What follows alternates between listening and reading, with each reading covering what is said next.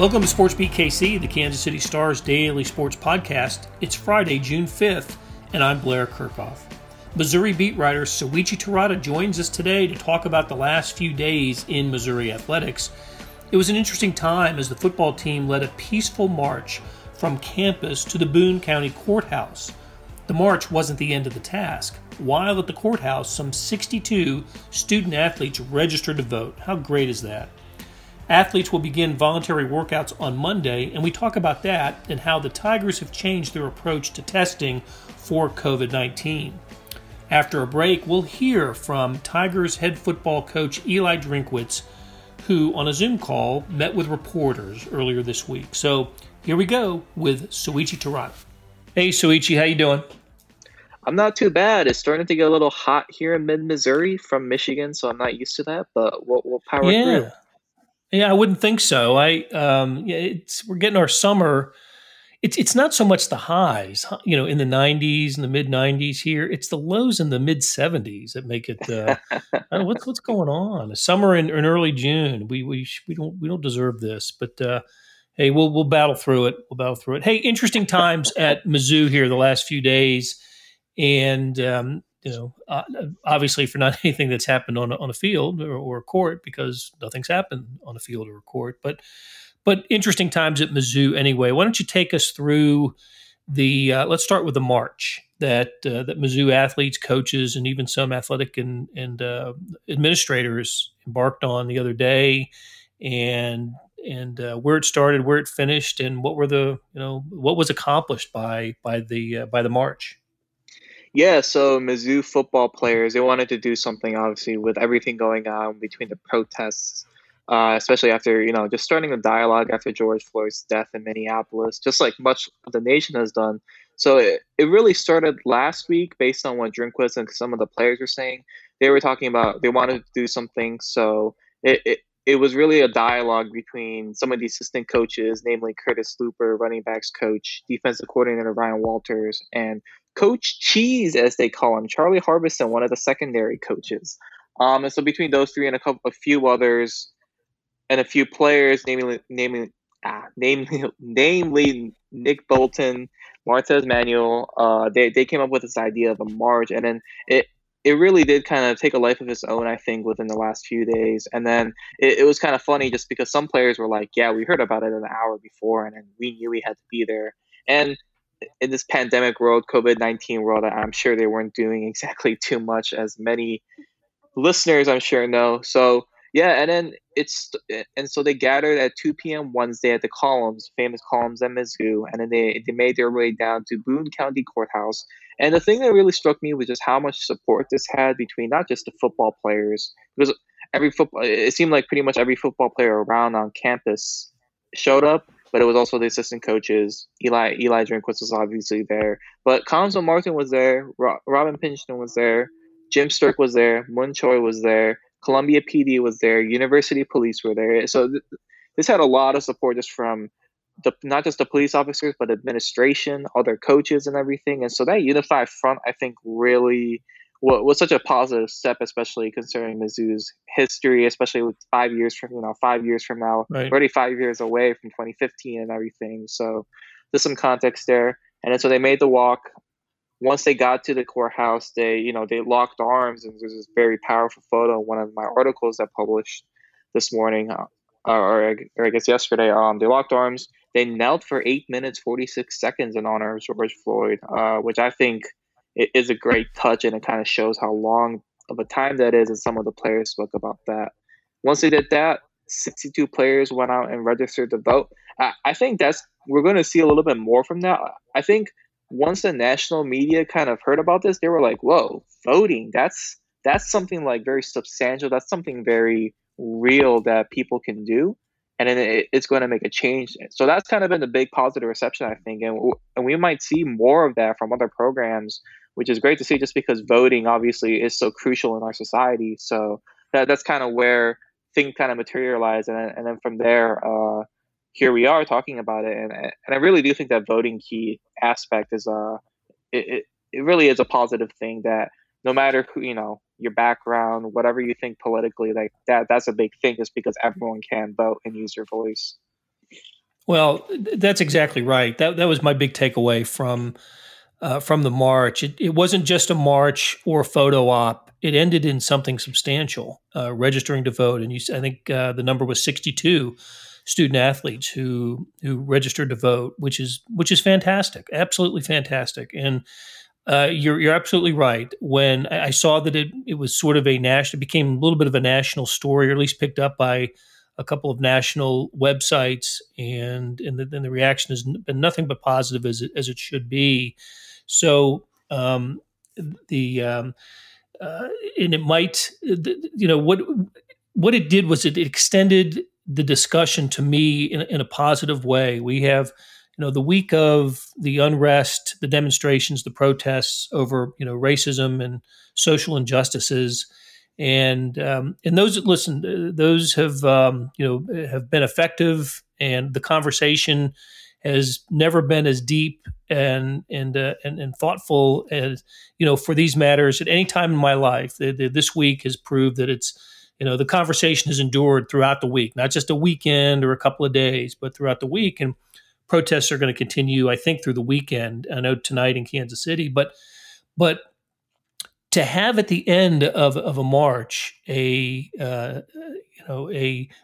symbol of taking the knee for 8 minutes and 46 seconds, and then to register student athletes to vote, to me was just I salute Missouri for this, and it is going to make a difference. And I have heard other schools talking about, what are they going to, what are they going to do on November 3rd? Are they going to practice, or are you going to encourage your athletes to vote? And I think that's a conversation that needs to be had on campuses throughout the country. Famously, Nick Saban, I think it was the 2016 election day, it fell on, an Alabama news conference day, said he didn't even know it was election day.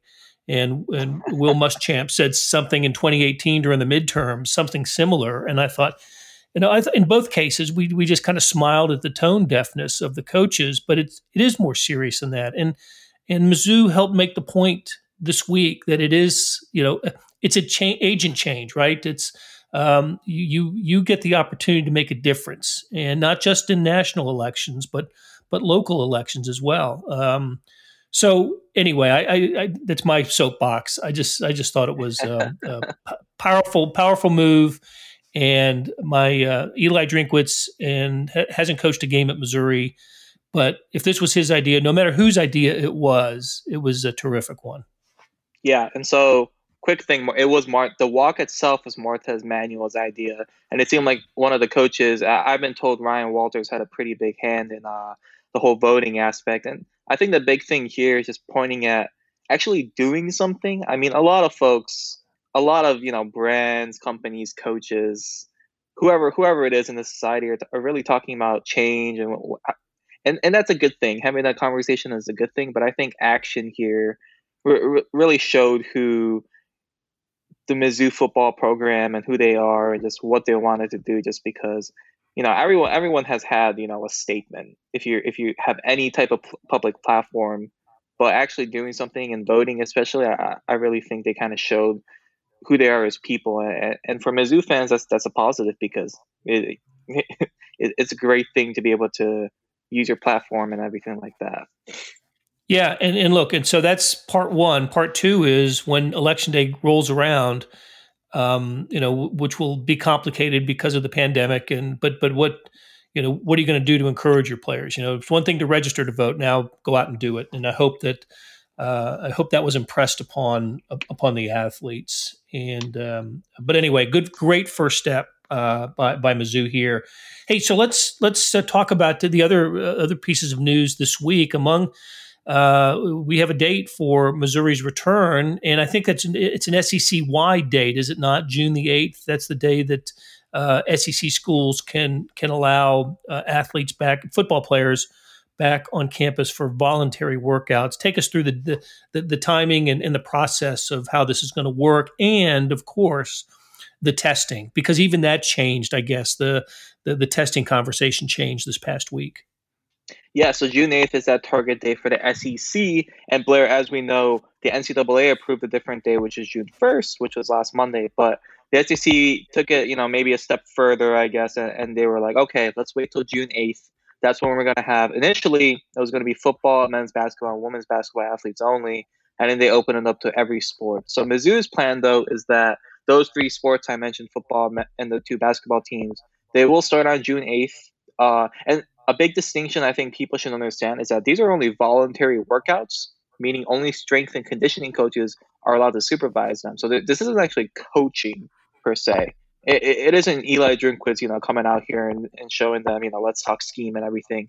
They still have 8 hours of remote training to do, but it's mostly just for the players' benefit in terms of just getting in shape and everything. So, but yes, the original plan, Mizzou, Jim Sturck had mentioned a day before this all actually came together, was that Mizzou was actually only going to test athletes who were showing symptoms or were traveling from hotspot areas. And a lot of experts around college football, a lot of health experts as well, they were like, okay, that's probably not going to work, just because based on what we know about, COVID-19, you might not be showing symptoms, but you might still be spreading it. And if you're in workout groups, you're sweating it up, especially if you're indoors, that's looking dangerous. So Mizzou reverse course. They say they're going to test every athlete. That actually started Thursday and is continuing into Friday. So we should hear if there are any positives over the weekend, likely. And then, we go from there. And then, based on what we heard yesterday from Eli Drinkwitz, it's mostly going to be around groups of 20-ish doing workouts and everything. And then they'll be socially distanced. They'll be, they'll make sure they don't have any temperatures coming in, any symptoms. So, but I think based on what it sounds like, based on what Drinkwitz said, based on what I'm hearing, this is phase one, first and foremost. And I think this is kind of, I don't want to say guinea pigs just because it is a pandemic, but they really are seeing how this is going to happen, because we're already seeing other schools saying they have athletes test positive. Alabama had 5 come out, Alabama had 5, Arkansas State, I believe, had 7. Like, what are we going to do once we have positive cases? Because if one positive case shuts us down, then this wasn't safe to begin with. So I really do think if this goes smoothly and there aren't any huge problems with it, I think that'll be really good first step in terms of just practices, football starting on time this fall, and all these things. So I think there's a lot at stake here for college football in general and for really sports, just because we're seeing what could happen if we do get these kids together who are traveling from all these different places. Right. Look, this is the first step in this type of of activity, of kind of group working. Look, the MLS has had some workouts here, and NBA players have been back in working out, but baseball hasn't, and the NFL hasn't, and now the NFL is saying that the players won't be around until training camp begins. So really, college football and college sports with players returning to campus for voluntary workouts is really one of the first opportunities for athletes together in a group setting. And we're seeing something there, like you said, we're seeing some early news come out of that. Oklahoma State had 3 players, including one that contracted it, test positive, including one that got it from a protest march in Tulsa. So, and it just occurred to me, did Alabama get a jump on the voluntary practice thing? If they're already testing positive and they're not supposed to be together until June the 8th, I'm going to figure out how that worked. Yeah, for Alabama, some tested positive. I believe the timeline was Wednesday. They had about 50 players practice together, and I put that in quotation marks because they did that on their own. So it wasn't like sanctioned by coaches or anything. We'll put it in quotation marks just because, the nature of college football. But, and then on Thursday, they found out 5 of them tested positive. So what do you do with those 50 players? Not sure yet. Right. I think that's kind of the big question, really, just because, if 3 players from a 20-person workout group test positive, then what do you do with the other 17? Do they all socially isolate for 2 weeks? What kind of happens there? So I think we'll see more details coming up soon.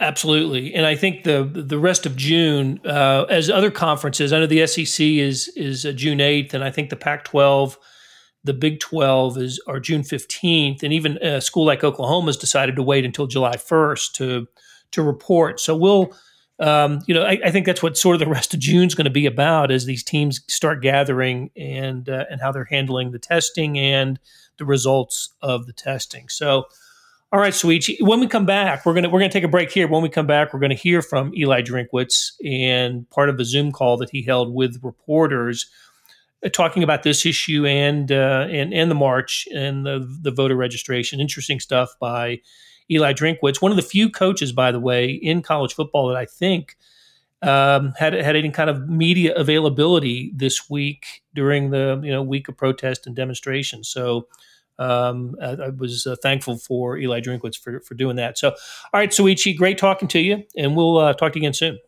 Awesome. Thanks, Blair. Hey, it's Blair.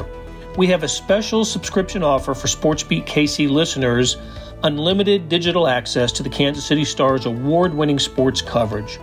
Sign up now for 1 year of Sports Pass for access to all the sports news, features, and columns presented on the kansascity.com site, and it's only $30. That's a 40% savings off our regular rate. Your subscription will automatically renew after the initial term at $50 unless you tell us to cancel. Your subscription helps support the sports coverage of kansascity.com and the Kansas City Star, and that support has never been more important. Please visit kansascity.com/SportsBeatKC offer to get this special offer. And as always, thanks for listening. Been a while, and there's a lot of things to discuss. So first, I just want to say how proud I am to be the head football coach at Mizzou, and how proud I am of this football team and this staff to stand alongside some very powerful leaders, Ryan Walters, Brick Haley, DJ Smith, Charlie Harbison, Marcus Johnson, Bush Hamden, Eric Link, Casey Woods, David Gibbs, and countless others on this staff and our players, for us to decide that it wasn't enough just to make a statement, but to also put action behind our words.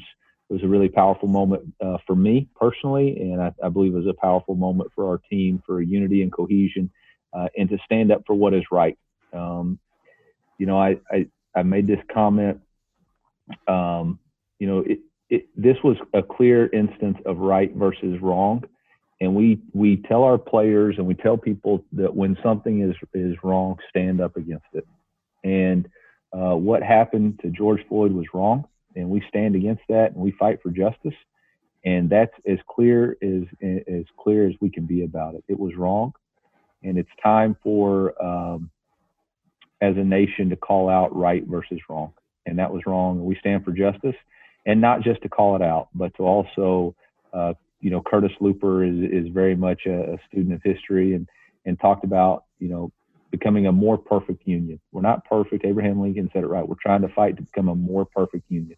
And the way that we can do that is to fight for equality and to use our voice at the ballot box. And so that was where the action of registering to vote came about. It was a very powerful moment. Would like to thank both MUPD and Columbia PD for joining us on a strictly volunteer. Every person that came volunteered to walk with us and to take a knee with us and to join in our call for justice. And so for that, I couldn't be any more proud of our football team and these great men, these giants and men that I stand beside every day, that I'm proud to call teammates and to coach with these guys. And so with that, I'll open it up for questions and go from there. All right, Coach. Thank you. Let's see. Andrew Kaufman, I got you first. You should be unmuted. Go ahead. How's it going, Coach?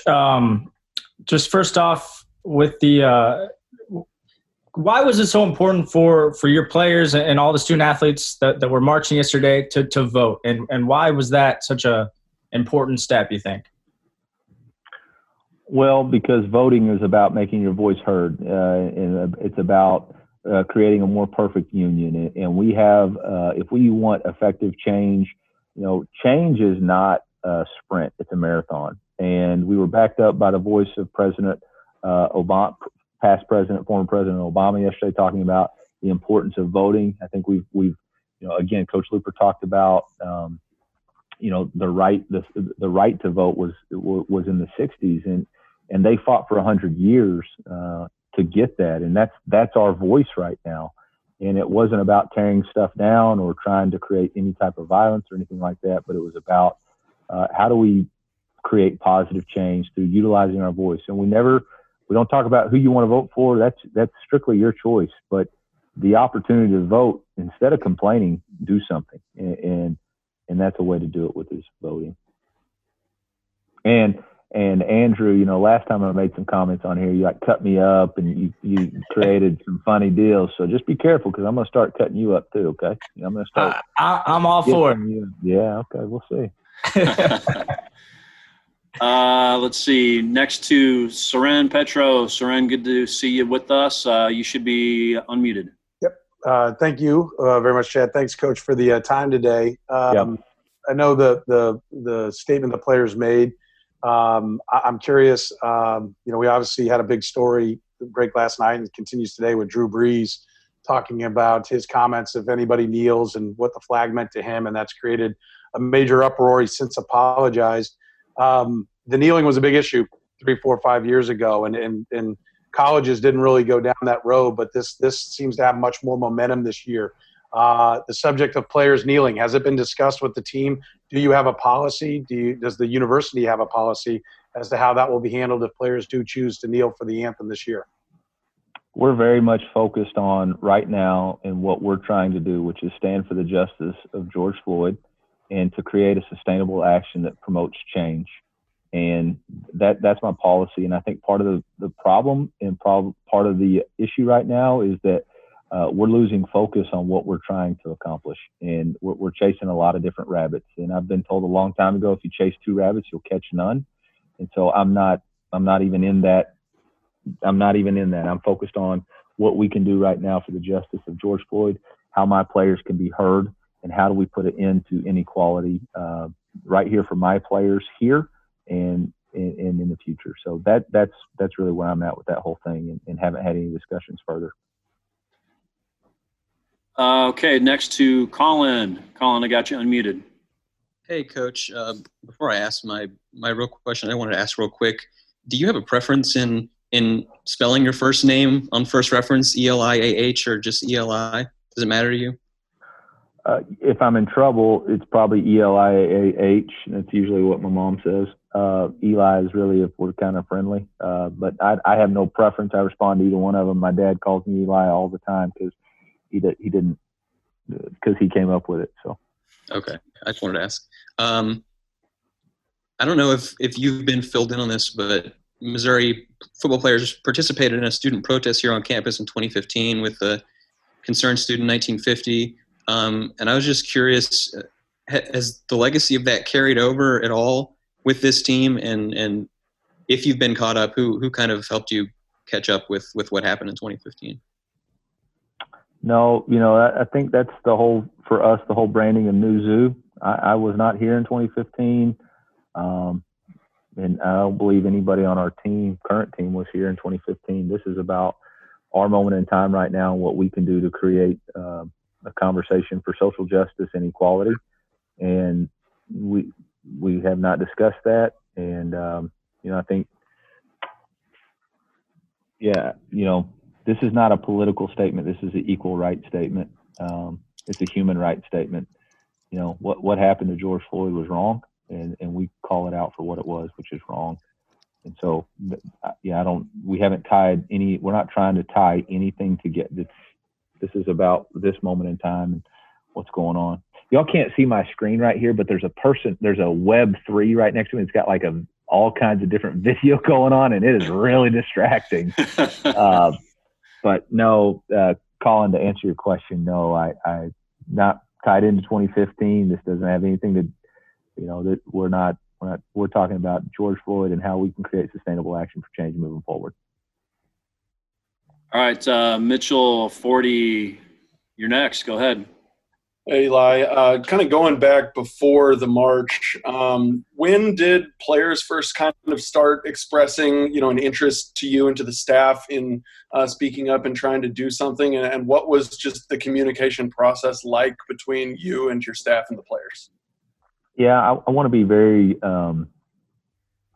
after some other things, I want to be very accurate about what my timelines here. So Friday at 11:30, we had our first, our staff individually had discussed it with their players on Thursday because you had started seeing the tensions of last week. And then at Friday at 11:30, we had an impromptu team meeting and Zoom phone call, and had a conversation where I addressed them and coaches addressed what was going on.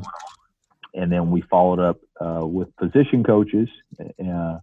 I believe the first time I was approached about doing something was maybe Saturday. One of my players, either Saturday or Sunday, had sent me something about participating in an event, and there was just some different issues and concerns with which how do we go about this, trying to be as safe as we can, and so that was when the conversation really started. And then our players were not asking for permission; they were seeking for support for right versus wrong.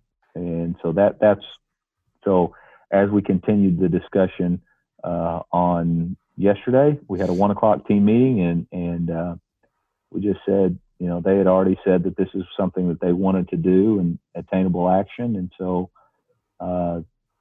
we said, okay, we'll meet you at the columns at 2:00. Let's go. All right. Next question, Harold, I think I've got you unmuted if you want to go ahead. Hope you're doing well, Coach. My question to you is, over on this side of the state in KC, obviously Patrick Mahomes sent out a statement about having a locker room and how he had brothers in his locker room coming together. I'm wondering, for you as a coach, obviously you having a different background than many of the players you do coach, how have you gone across trying to bring both of them together? And did this kind of unify them to come together as one voice together, obviously with the murders of George Floyd, Breonna Taylor, and Ahmaud Arbery? And then going forward, what do you expect out of your players to kind of keep the momentum going of what you had with the walk yesterday going forward? Yeah, I know you got a season to coach, but I know a lot of players, this is a very important issue to them. How do you want to keep it going forward? I want to be clear. It's an important issue for all of us. It's not a us versus them. It's all of us versus racism. And so this is not a situation where it's a them thing. It's an us thing. And so I want to be very clear on that. It is an us thing, and by us participating in the walk, we're all behind the fact that we are committed to equality.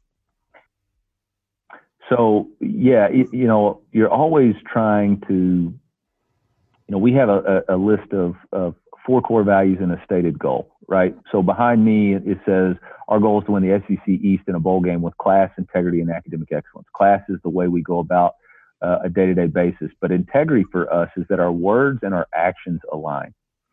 And so you're always trying to find something where you can actually use an illustration of something that's going on real world and apply it. And yesterday was about that. It was about taking our words and our statement and applying actions, and that is integrity for us. That's integrity. And that's what occurred. And then the second thing is, we have core values, 4 core values that we live by. And one of them is about building trust and respect within the teammates in the locker room. And the only way you build trust and respect is through investment over time. And COVID has robbed us of time. But I believe that this action and occurrence that happened is going to allow us to come together and form a bond. Because, again, this is not a us, them. This is right, wrong. And our guys chose to stand up for right. And, I think that hopefully that answers your question, Harold. Yeah, and going forward, anything you guys? Yeah. So we actually do. We've created an action plan about how do we sustain change and how do we become people of change? Because, again, it's not enough to just say right now. It's like I said earlier, equality is a marathon, not a sprint. And so we do have things, and I don't want to get into all the discussion of what we've got working because I haven't unveiled the entire plan to our team. But it started with the voting box and registering to vote, and that's one start. But there's going to be more that involves service back to our community. There's going to be more about creating opportunities and internships with their degree. And then I think the very mission of college athletics, the very mission of college football, is that we give young men an opportunity to get a degree because we believe education changes lives. And I have to, and our staff has to understand that it's bigger than football, and it's about ensuring that these young men get a degree so that they can be educated and they can help change. And so it's all of those, and we do have a very, very informative and active plan that's going forth, and our players are going to be inundated with that. Okay, Eric Blum, I got you unmuted. Go ahead. Hey, Coach, hope you're doing well. I'm curious, just beyond it being the right thing, as you said earlier, how it felt for you to be a part of the march and any feedback you got from players afterwards, if they were registered to vote and hadn't been registered to vote, of gratefulness, or just how was the bonding experience of the actual act of marching itself? I want to be very careful. You know, the interaction with me and my players is between us, and it's not for anybody else. It's for us. And it was a powerful moment for me that changed me. And it was for me. It's for me to grow and learn. And so, you know, the interactions that I've had with my players about what's going on, that's for me to grow and learn. And it's not for public consumption, just to be blunt about it. I felt,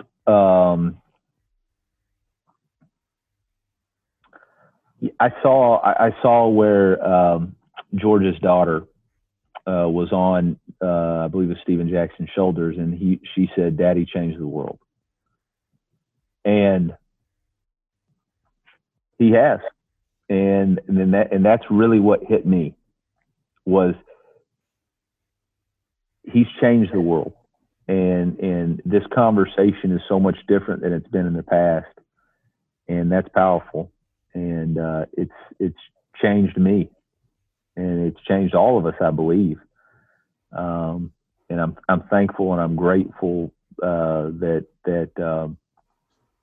I'm grateful that I get to be close to such strong men on this staff, and I'm grateful that I get to work with them every day, and I get to have the courage to do the things that we did because of them.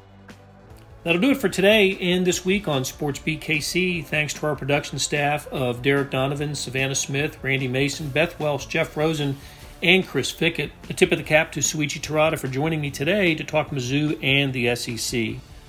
Links to the stories we discuss about the Tigers can be found in the show notes and on kansascity.com. Hey, earlier in the episode you heard me talk about the Sports Pass offer, and still a good one, $30 for a year's worth of sports coverage, and that includes the Sports Extra on the e-edition. There's an additional 26 pages of national sports coverage today. But here's an even better offer. Buy the entire Kansas City Star product. Sports, news, features, commentary, and analysis, the whole enchilada. You get all the stories written by my talented colleagues, plus extra news, sports, and business coverage. The details can be found at account.kansascity.com/subscribe. That's account.kansascity.com/subscribe.